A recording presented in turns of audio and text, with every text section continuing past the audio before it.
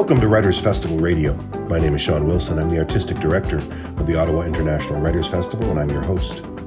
We're broadcasting from the unceded and unsurrendered territory of the Algonquin Anishinaabe, and it gives me great pleasure to welcome you to the podcast. This week, we're presenting 2 episodes on Living with Dying.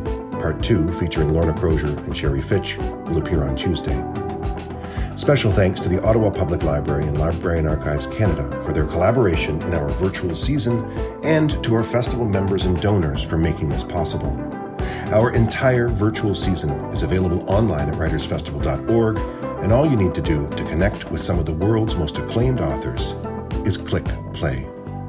Our bookseller is Perfect Books on Elgin Street, and if you're not tuning in from the Ottawa area, I'm sure there's an independent bookseller wherever you are who would be happy to sell you a copy of any of the books featured in our virtual season.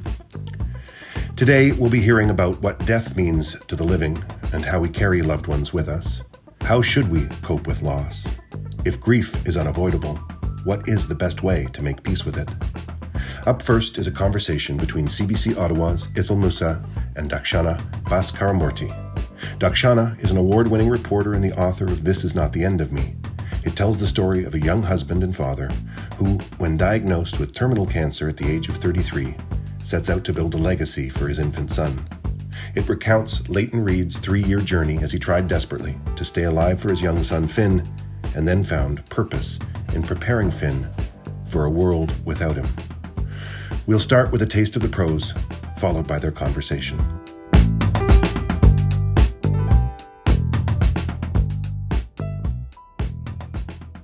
Leighton quickly adjusted the settings on his DSLR and handed it to her. Then he curled up in front of his grandparents' shared tombstone, pretending he was a corpse. In truth, he looked like an overgrown toddler at nap time. His hands stacked under his right cheek, knees folded towards his chest, the seat of his gray sweatpants soaked from the wet grass. As Candace rolled her eyes and pressed down on the shutter, Leighton, his eyes squeezed shut, smiled. He was still alive enough to play dead. Thank you, Dakshana, for joining us today. I'm looking forward to interviewing you about your debut book, This Is Not the End of Me, Lessons on Living from a Dying Man. Can you tell us what this book is about and how you came to write it? So, This Is Not the End of Me is the real-life story of Leighton Reed. He's a man who was given a terminal diagnosis in his early 30s, just before he was about to become a father for the first time. It's a story of the final years of his life and the extraordinary lengths that he and his family went to keep him alive.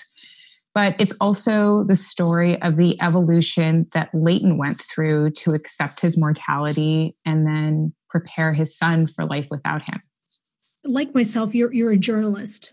One of the things I thought about as I was reading this book, which I thought was very, very moving, and we'll get into sort of the different aspects of the book and the way that you wrote it. How did you know that you wanted to write a book as opposed to, say, a feature article or a series of articles? What was it about his story that sort of signaled to you that it deserved this kind of treatment? So the story of this book coming together is it was never meant to be a book. Because I'm a journalist, I only think in short form. So when I connected with Leighton initially to start this reporting in 2013, I didn't even quite know what the final form it would take would be, but I assumed it would be a long feature in the newspaper, maybe something that I would freelance for a magazine, but maybe 10,000 words at the most. And the time frame and the focus were so much more narrow than what the book ended up being. It was just a situation where I didn't know when to stop reporting. Because this was unlike any other project I'd ever taken on, this wasn't something that was assigned to me. This wasn't something where I knew that there was any kind of deadline looming. I just thought, I know this is an extraordinary story. I know that I have very unusual access to this person and to their family. and I'm just going to see where the reporting takes me. And I thought that it would maybe be a project I spent a few months on, and then I would publish something. And it turned into many, many years of reporting. And, it came out just a couple of weeks ago. So basically from the beginning to the end, that was, almost 7 years. Tell me about that access. How did you get access to his story? This is a really personal journey, and you talk about some really, really difficult things. Because he was, as you mentioned, quite young, had, a new family, and he wanted to live for his son. How did you come to tell his story and to gain that trust? So Leighton and I met in a very unusual way. He was my wedding photographer. I hired him to shoot my wedding in Halifax. That's where my husband's family is from, in 2012. And I was so taken by the photos that he took. It's hard to describe, but what he captured was so different and so refreshing to see in this kind of sea of monotony that is wedding photography. So he had a very sharp sense of humor that came through in the pictures that he took. And I could just sense, this guy and I would vibe. And so I hired him, and we spent, my wedding day together. I actually spent more time with him than I spent with my husband, because I didn't have a wedding party. So everywhere I went to get my hair done and to, change out of this outfit into this other one, Leighton was the person that was by my side for all of it. And we just connected immediately as though we were old friends. Like, I don't know what it was, but we just had personalities that really meshed. And after the wedding day was done, he sent me the pictures. I was back in Toronto at that time, and I thought, okay, we'll be Facebook friends and probably nothing ever more than that. And a year later, he reached out to me by email, and he revealed that he had this stage 4 melanoma diagnosis. And I knew from this sort of passive reading of his Facebook that he was also due to become a father in just a couple of months.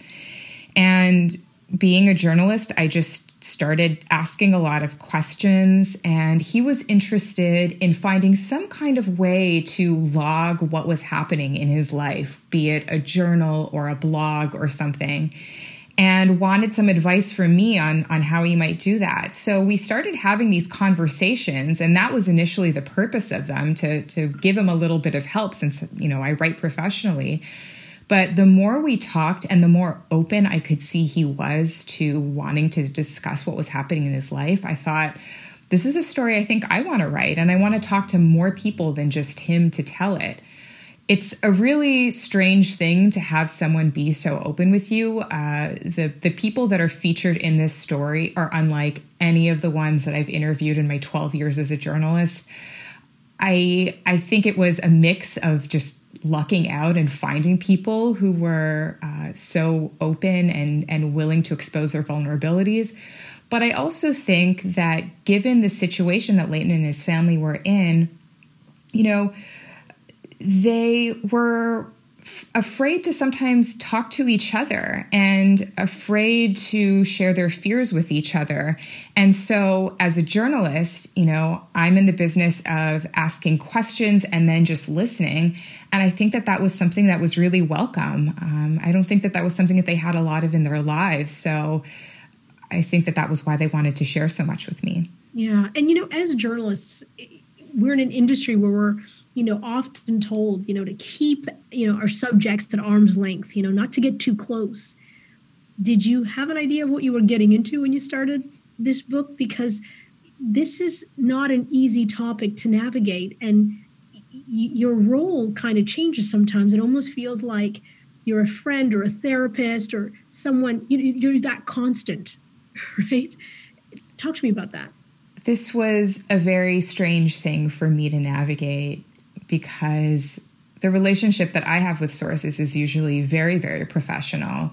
We'll make small talk, but they often know almost nothing about my life. And it's a very kind of one-way relationship where I'm extracting information from them.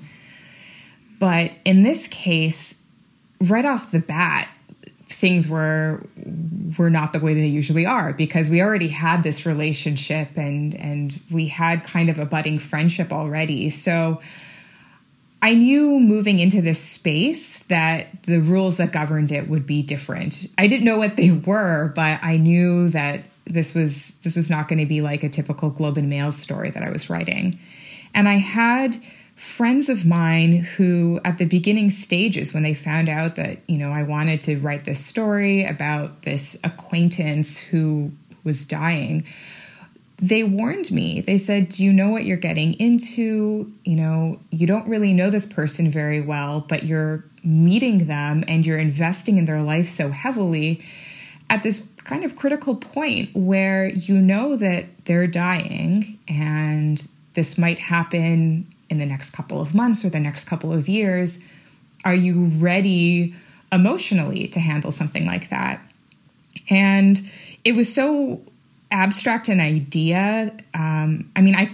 Intellectually, I knew that what they were saying was true, but I couldn't really wrap my head around the fact that this person that I, was having now chats with a couple of times a week would eventually not be in my life anymore. And I just thought I have to kind of live in the moment and follow this story, and I'll figure out the personal and the emotional sides of it along the way. And I guess I kind of did. And sometimes it was a little bit rocky because an incredibly close friendship blossomed between us. I was talking to Leighton at some points more often than a lot of people that I would describe as my closest friends, and I got very personally invested in his well-being. When I knew he had appointments coming up, I was calling to check in, not just because I was writing about him, but because I genuinely wanted to know what the outcome of these appointments were and how he was doing. I could feel the weight of that. I imagine what it must have been like for you to invest so much emotionally. It's because these aren't sort of clear lines sort of in the sand where the subject is on one side and you're on the other and you're looking objectively. But I thought you did an incredible job. And I'll give you one example that I thought was really, a good example, which is when he's trying this Gerson therapy, this sort of alternative therapy. And the way that you write about it, it wasn't like a hard journalist hat. It was like a soft felt hat. It wasn't that like, well, the science doesn't prove this and it's not, why is he doing this? It was like, this is the option he's taken. These are sort of the facts around it. This is why he's doing it and why he's considering it. And I wanted to just talk to you about that because I felt like you did such a great job of still being factual, but also showing care in the choices that people make when their back is against the wall and the stakes are so high. Can you talk to me a little bit about that? Yeah. I think on paper, if somebody had, written a few sentences down about who Leighton was and that he was embarking on this journey, down the path of alternative therapy, and a very extreme alternative therapy at that, I think I immediately would have judged this person and drawn a lot of conclusions about who they were and what their beliefs were, and immediately put myself in the position of, I wouldn't do that if I was in their situation. But I knew at the start of this project that I had to take any preconceived notions just off the table, because Leighton isn't the type of person who I guess fits that stereotype that I might have had about, who would do alternative therapy, who would ignore, the studies and this enormous body of research suggesting that this is, not only an ineffectual treatment, but, something that could very well be harmful. Because I had already this affection for Leighton and I knew this desperation in his situation, I thought, let me be open to hearing why he's doing this. Let me be open to hearing why his family is doing this. And I found it so remarkable talking to his oncologist at the time, who steered me kind of in that direction too. And she said, I think it's very easy for all of us to assume what we would do if we were in a certain situation, but how can we know until we're there? And she was supportive as much as a Western practicing physician can be of his trying this therapy. But I thought it would get in the way of the story for me to insert myself and opinions that I had in it, in both the writing and how I conducted myself when I was talking to him and I was talking to his family members.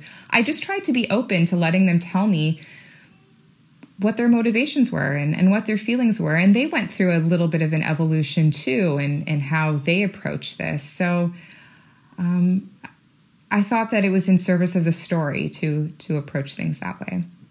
Yeah. Leighton is obviously the central figure, in your book, but he's supported by so many of his family members, and including his wife, Candace, who was not only his life partner and the mother of his child, but she was his main caregiver. And for me, one of the takeaways was really how your book kind of illustrates the role and the importance of caregivers. Were you surprised by any of that?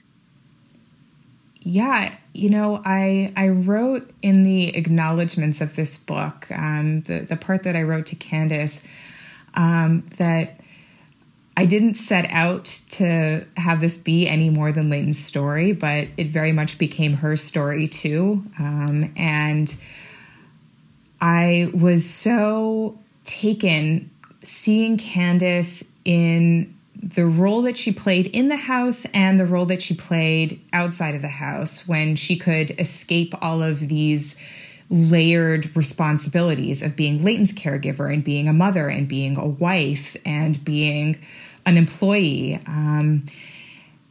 And I feel so fortunate that she trusted me in the way that Leighton did. And from the first visit that I made to Halifax, where I kind of embedded in their house for a few days, there were these moments where she would take the dog out for a walk and she would have Finn, who was just a couple months old, with her.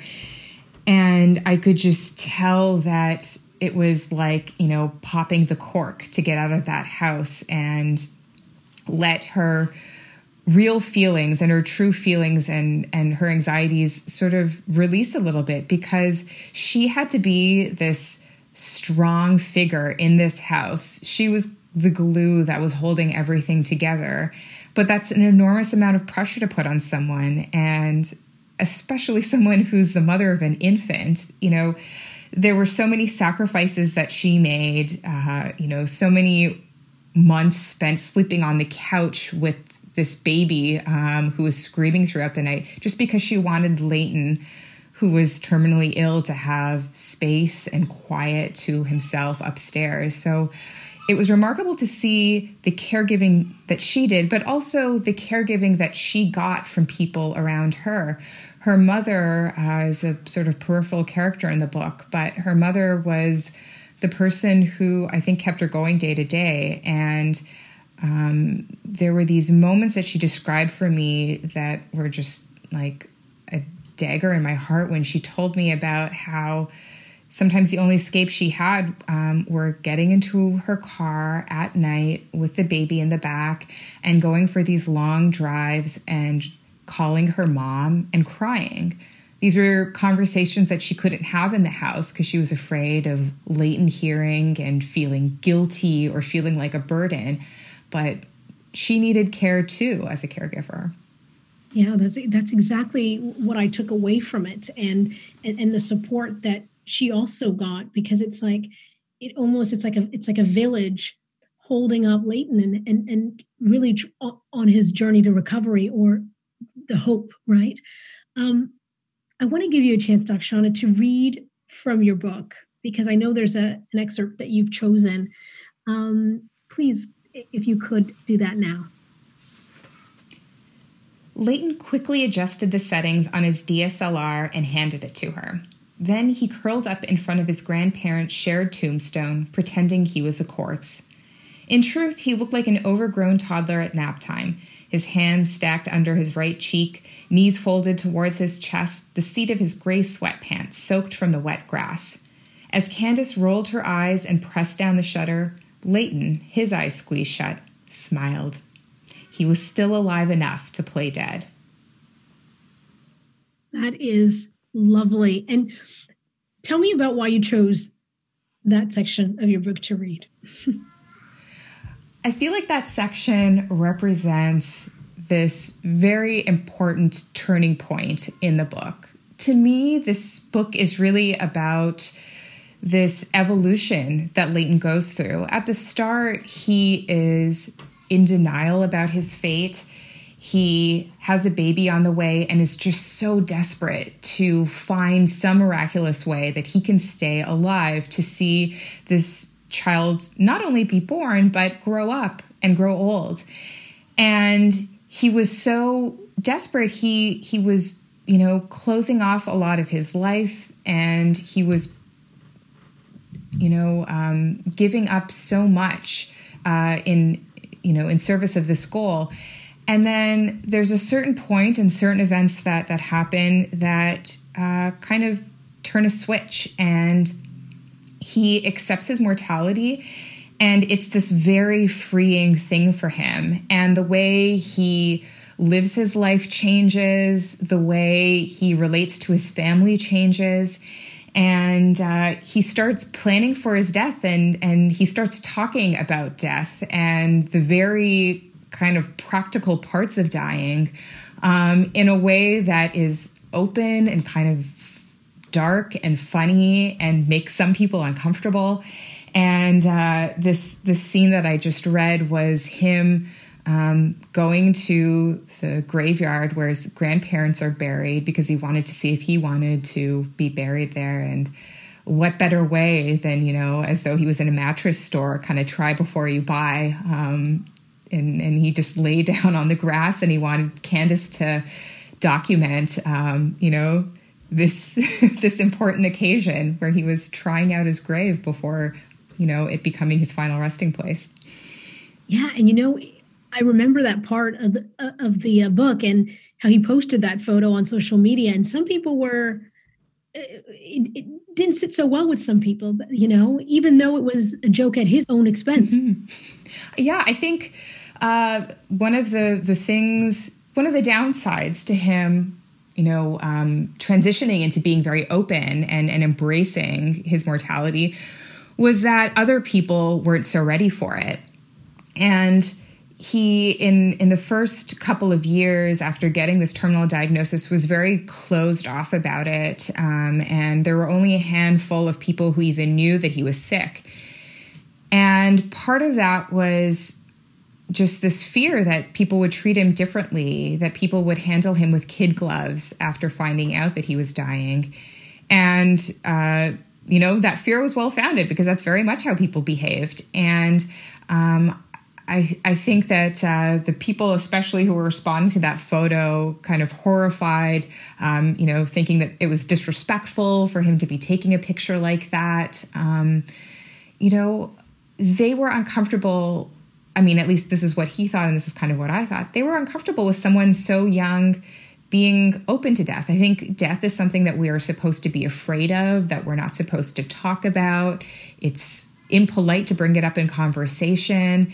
And it's to the detriment of people who are ill and want to plan what the end will look like for themselves. I think that there was a lot of comfort in the lives of the people that loved him near the end because they had the chance to speak openly about this and know what Leighton wanted. Yeah, I think that's part of even my own growth in reading your book, because I felt like I was, and I am generally a little bit uncomfortable talking about death. And so I think when I read the title of your book, I thought, oh my God, am I ready for this? And am I ready for it during COVID-19 when I'm trying to cheer myself up? But I actually found that I felt obviously a lot of sadness at the end, even though I knew it was coming, because I had grown to like Leighton so much. And, but I felt like I had an appreciation for death and it being a part of life. Did this book change you at all and your views on death? I think before I started working on this, I had a lot of the same views that you had going into reading it, and that so many people have. Death wasn't really something I ever talked about. A couple of, relatives had died, known that I was close to, and you found out and you went to the funeral and didn't really speak of it much more after that. The thing was, when I was working on this, when I was working on the reporting of it, my dad got very sick. He had a neurological condition very similar to Parkinson's, and it's degenerative, and he went from being, a very healthy person, kind of high-functioning person, to slowly losing his ability to speak. And then his mobility became very limited. He was confined to a wheelchair. And eventually he was unable to read and really to communicate with us. And I recognized this as my dad dying. We knew for the last couple of years of his life that he was deemed palliative, but it was a very slow process, his dying, in the way that I knew as soon as Leighton sent me that email in 2013 that he was dying.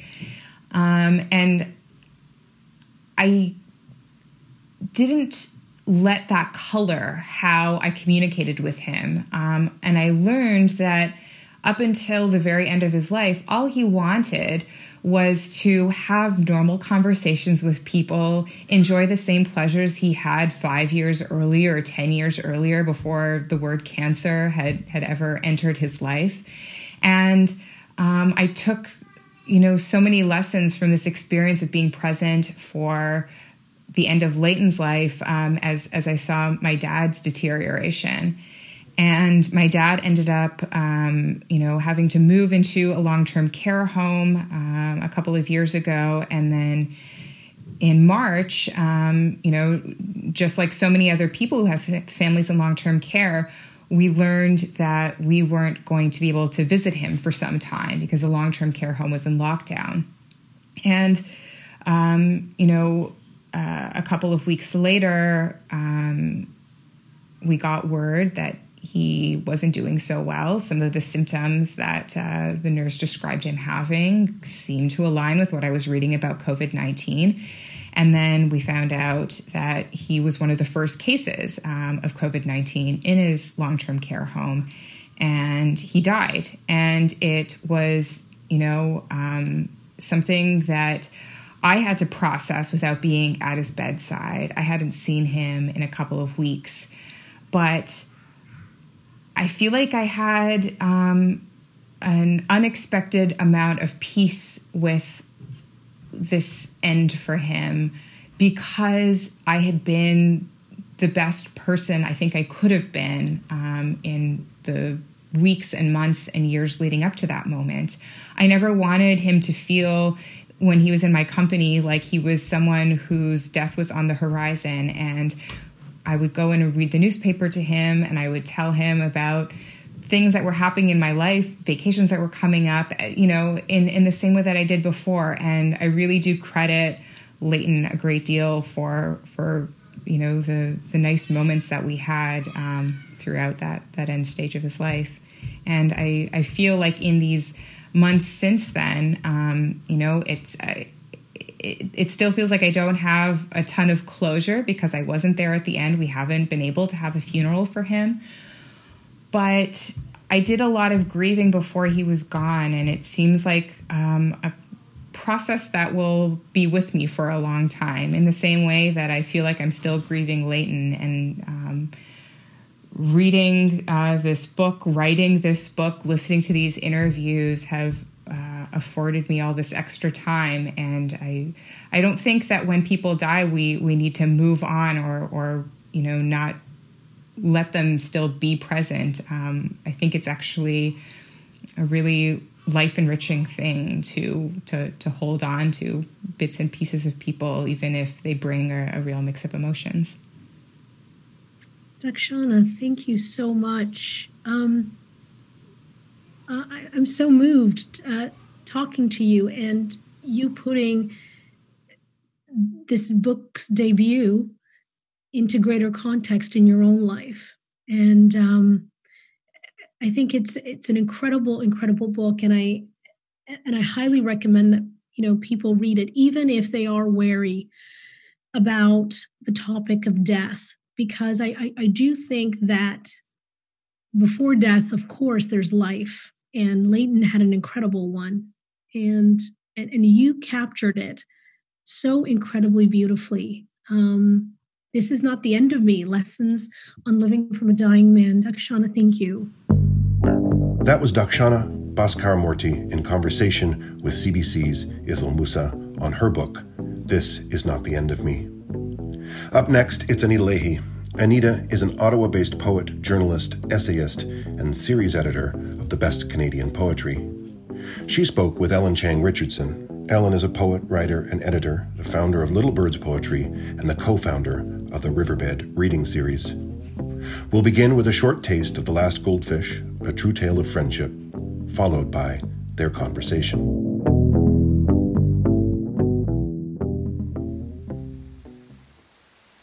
I parked. The clock on the dash said 7:28 p.m. 2 minutes to spare. Before Lou had come into my life 4 years earlier, I'd never been late or even nearly late for anything. The floor of the bedroom I shared with my sister Wendy had yet to disappear beneath heaps of clothing and binders and magazines. I'd been orderly, reliable, cautious, a child. The rain was now teeming. Ready to run? Bad idea, said Lou. More raindrops hit you that way. It's like she thrust her arms forward, nearly whacking the windshield, rushing right into them. That's ridiculous. If you run, you're in it for less time. Louisa gripped the handle on the passenger door. Let's find out. When people talk about dumb faith, they don't mean it's stupid to have faith. They mean that faith, when it truly exists, equals clarity. A wordless knowing that I still remember and reach for, though I understand now that I really knew and still know next to nothing. I believe accepting that strange state of unknowing is what it means to grow up. I mean, I think I believe this. If I can claim to have grown up at all, I haven't come this way peacefully. I just wanted to stay in that land of possibility that Lou and I had made. A place where maybe if you stayed calm and focused, you could dodge raindrops, or outrun them, or somehow a little of both. That's so beautiful. And that's definitely something that we've all experienced before. Racing our friends through the rain to see who's right. Do we get to spoil the surprise for readers? Who won that competition? We were soaked by the time we got in the building.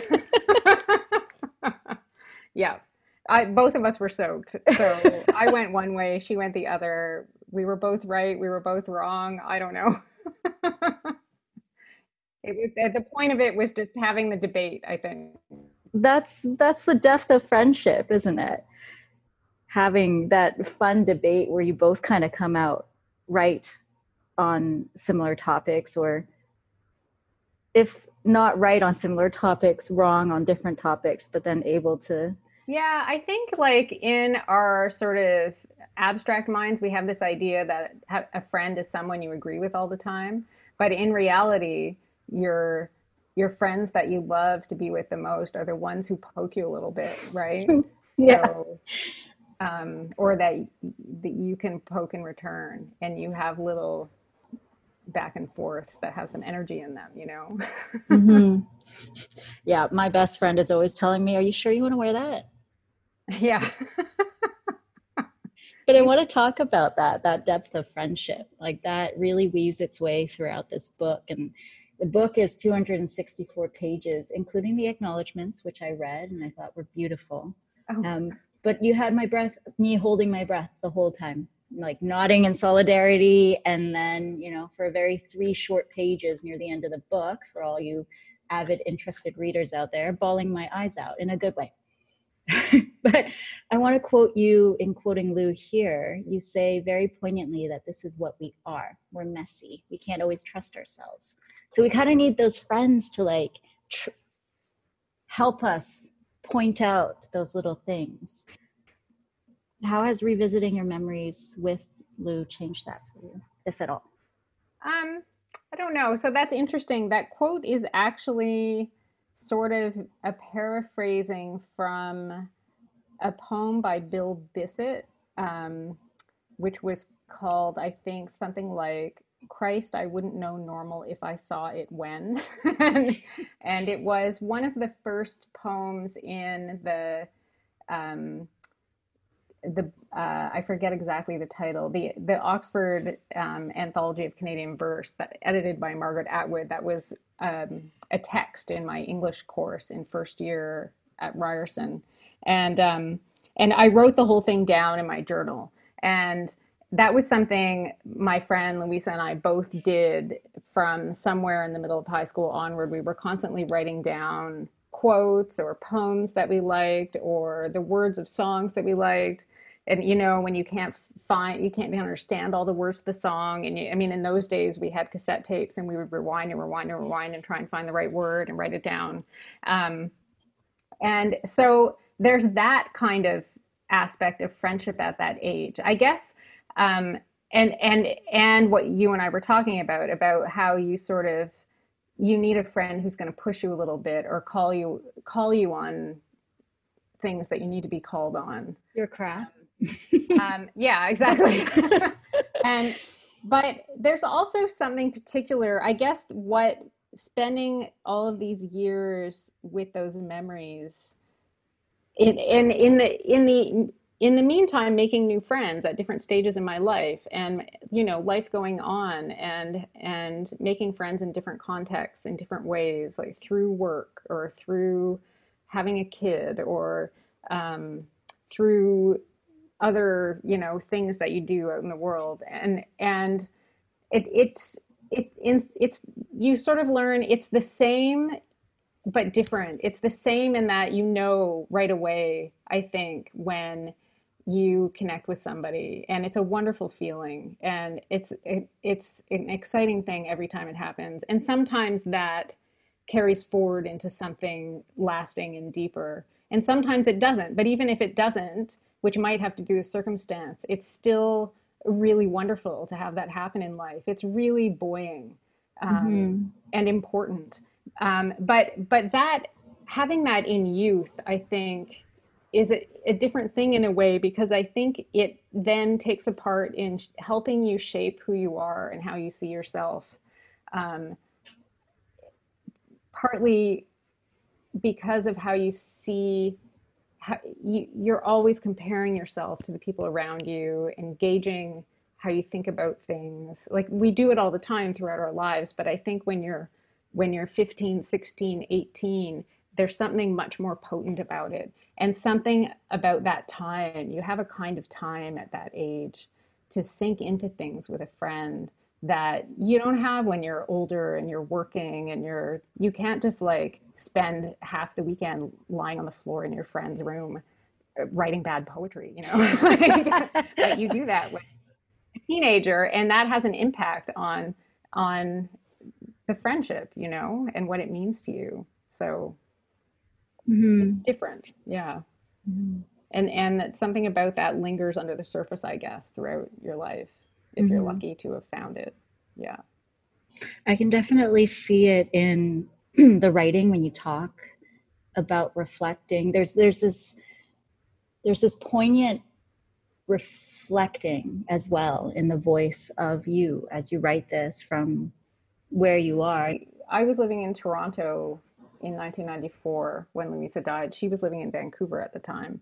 And just a few months later, I moved to Ottawa with my boyfriend who was coming to Teachers College here. But we had finished our journalism degrees, and I was working as a journalist in Toronto at a community newspaper in Regent Park and Cabbagetown. And when I came here, I intended to freelance, and I wound up getting a job at a local magazine. So I was actually working. But before I went to work in the morning, I was writing down everything I could remember, which I didn't know what I was going to do with that at the time. I just felt like I had to write everything down, I think, because I was afraid of forgetting. Yeah, it was a way to hold on to as much as I could. And I guess I felt like, I mean, I don't know. Looking back now, I think I was just trying to stop her from disappearing altogether, right? She was 22, and it seemed, and she had big plans, you know. So I was mad, as people get when that's a normal part of grief, no matter what the circumstances. Even if someone's lived a good long life, you can be really angry that the universe has taken them away from you, you know? It's part of how, and so part of how I coped was to write everything down.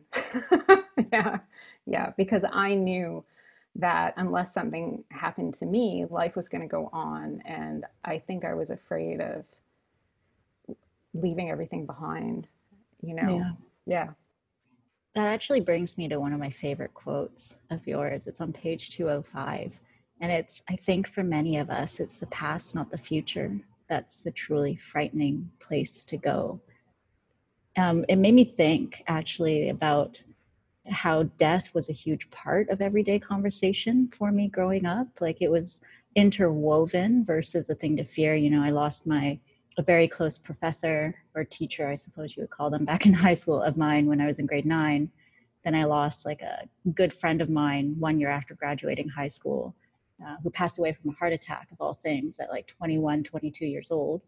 And then, you know, you lose your grandparents around that time also. Lost my aunt. And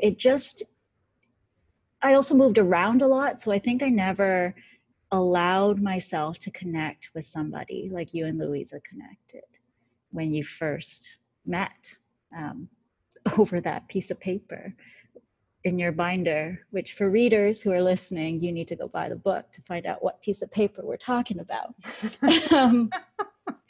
But now, a very terrifying French teacher. Yeah. Which we've all had. If not French, definitely like math, science, something. Well, that's interesting that you say that. I should let you go get to your question, but let me just say that it's what you say is not true for everyone. Not everybody encounters death so directly at a young age, and I didn't really think about that when I was younger. And I mean, I had lost other people as well, but they were older and not as close to me by then. But not long before that, a good friend of ours lost her mother, who also had cancer. So we were 20, and our friends, other close friends, mom died. And so, yeah, but not everybody does just by happenstance encounter much death before middle age in our society here in Canada. And it's not always easy for people to encounter or talk about or grapple with, you know. I'm glad you brought that up, actually, because I was going to ask how you felt or how you feel about death now after going through that as a young adult, and how that feeling has evolved or not since you were living it in the 80s time, and 90s. And you might remember this, having lost a friend, and like I alluded to, I was quite caught up in my own loss and the anger I felt that her life had been pulled out from under her feet, and her future and what she might have, contributed to the world, because she was, like so many people, she was bright and she was ambitious and she had ideas, and she had a kind of presence that infected people, and I was furious, and I spent the early period after she was gone easily enraged by any sense I got that the people around me weren't appreciating the life that they had. People who were complaining for no good reason, or or no good reason that I could see. And so that's part of youth, and it's part of just the rawness of loss. And over time, since then, I've encountered, unfortunately, various other losses, and seen friends have tragic losses under tragic circumstances, and so over time, I come to more of a peace with this being a fact of life for everybody. Everybody's going to lose someone, and many someones throughout their life. And some of the circumstances will be worse than others. Some of them will be less fair. Some of them have to do with war and cruelty and injustice. And some of them are more ordinary, run-of-the-mill illness and age and accident. But it's all, whatever the circumstances, those losses leave big holes in people's lives. And so I just feel an awareness of that. And I feel an awareness that the people I do have in my life they don't belong to me. I don't know what's going to happen to me or to them in the coming years or the coming days. And I can't expect that everything's going to work out the way I want. So, and that doesn't mean I'm walking around fearing the worst or expecting calamity all the time. It's more like a kind of acceptance that we can't control what's going to happen in our lives, and that's okay. It's hard sometimes, and it's really sad sometimes, but it's also really wonderful. So I guess, I don't know, you can come to a kind of peace with death in most of the time, not always, So yeah. Well, the reason I started bawling at page 200, I even marked it down somewhere. Page 253, I started crying my eyes out because I started feeling afraid. Like that weird distance that I had growing up as a kid. It's different now. I've been in Toronto. I lived in Toronto for 11 years, and then I moved here to Ottawa in August of last year. And through my 11 years living in Toronto, I built deep friendships. My best friend, when I first met her, was diagnosed with cancer. And she had her thyroid removed, but it's still in the back of my mind. Yeah. So I got very scared. And so I think I'm grateful to this conversation and us talking about how, yes, it is a scary thing, but it's not about living in that fear. It's kind of trying to make peace with it, or learning to make peace with it. And it actually loops back to something else that I loved about your book, which is Carpe Diem. And you lead with that. You lead with that. And I think it's a beautiful thing once you dig deeper underneath the saying. and our entry into it, which was partly that very over the top film Dead Poet Society, yes. which we which we loved when we were 16. Yeah. Well, yeah, I mean, of course, in the back of your mind there would be a worry for your friend. And I mean, and you know that from what you said about your younger years, having all of these incidents sort of woven into your family life. And yeah, I mean, so people are losing people they love like right now, like every day, as we're talking about this. And I won't talk about this too much because it's very fresh and I would probably wind up getting a little too emotional. But we lost my father recently, so that's the freshest grief and loss in my life. And having lost people before doesn't make that any less of a loss. But I think it helps to know that that we can adjust to new realities. And it doesn't mean we forget the people that we've lost or leave them behind, or you get to the end of some sort of process, but you somehow readjust your space and yourself for a different way of having this person with you. And sometimes it works better than other times, but to know that it's possible helps, yeah.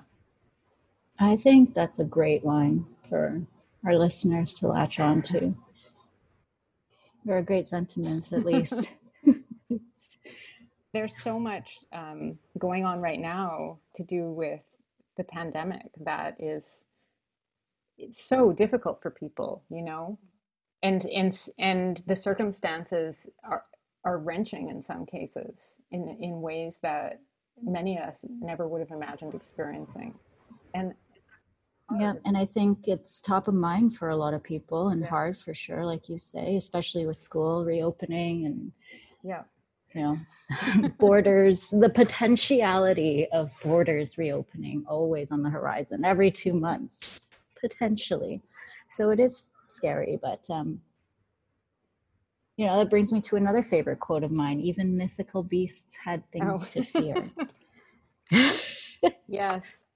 I think that's a beautiful line. It's also very poetic, which is a huge nod to your experience as writing as a poet. And moving through each chapter, I actually felt that, every chapter had its own poetic license, while it's simultaneously weaving in and out of the chapters that border it. And I think that's, both a great analogy of how we can kind of move through the pandemic and where we find ourselves right now, but also, out from a genre writing point of view, a more technical writing point of view, like, how do you find that you do that, move between the realms of creative nonfiction? Well, I started out in my working life as a journalist and mostly doing magazine writing, like more than 25 years ago now. And when magazines were in a different place in the world, I guess. and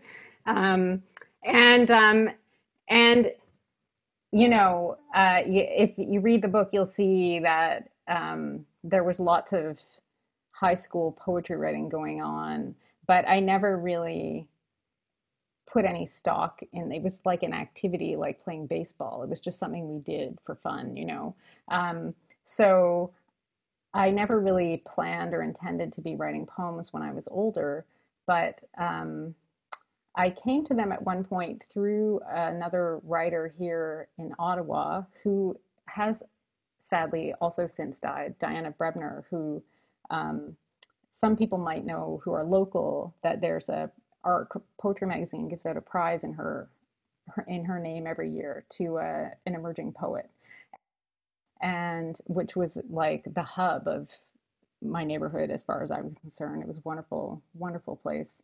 And she was doing short fiction and poetry, and I wanted to do, like, I was just getting tired because I was constantly on deadlines writing things for places like Marketing Magazine and Quill and Choir and a lot of really businessy journalism. And I wanted to do something a little more creative, a little more fun. So I told her I wanted to take her class, but I really wanted to write stories. And she said, let's just see what happens. And what happened was I loved writing poems. Something clicked. And I started doing it as a procrastination when I was on deadline and I couldn't get my head around the structure of my article and I was fed up. So I just put it aside and start working on a poem. So I don't know that was a very long way to answer your question about transitioning between genres, but I think it's just like somehow at that time, that's what naturally fit together for me. Like the poems helped clear my head in a way and gave me a space to breathe. And then I could go back and do that different kind of more practical thinking. And then it just sort of ballooned from there and became a habit, I guess. And I also was writing a little bit of fiction, and I'm veering very slowly back toward that now, maybe. So there's just lots of, I think just that's how some of us roll, I guess. We have lots of things we want to try and lots of ways that things come together in our minds. And it's like, this is a poem. Somehow it just feels like a poem, or this is an essay, or this, it depends. I don't know. It's just where your nose takes you. Some writers just move in and out of different genres, and it's kind of where the creativity flows and where the creativity goes. I think what's interesting to me actually is what you mentioned earlier about having the writings of your time with Louisa. Well, it took me a long time to throughout figure out all of these years as you're writing all of these book, different things, and as you're meeting all of these and I guess to believe in the value of our story just as two ordinary teenage and young adults, Canadian girls without any special circumstances in their lives except Louisa's illness. So I worked on it on and off for many years in between, doing all of my actual journalism and writing some books of poems and editing a poetry magazine and doing all that. So there were long periods where I just put these pages away because I didn't know what to do. And then I would go back. And so it was just something that had to, I had to catch up to it, I guess. In some ways, I think it took me 25. Louisa was 22. I was 22 when she died. It took me 25 more years to grow up to where she was when we lost her in order to be able to accept what she had no choice but to accept, I guess. Yeah. I want to thank you, Anita, for taking the time to sit down with me.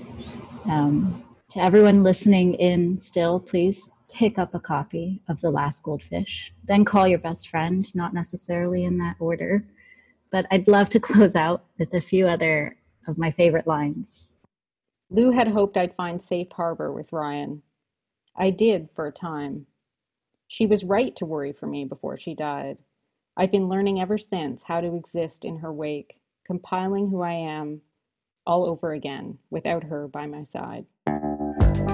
That was Ellen Chang Richardson in conversation with Anita Leahy about her book, The Last Goldfish. Thank you all for listening today, and thanks again to Ithel, Dakshana, Ellen, and Anita for participating in Writers Festival Radio. The Writers Festival, including this podcast, is made possible by support from the Government of Canada, From the Government of Ontario, from the City of Ottawa, the Canada Council for the Arts, and the Ontario Arts Council.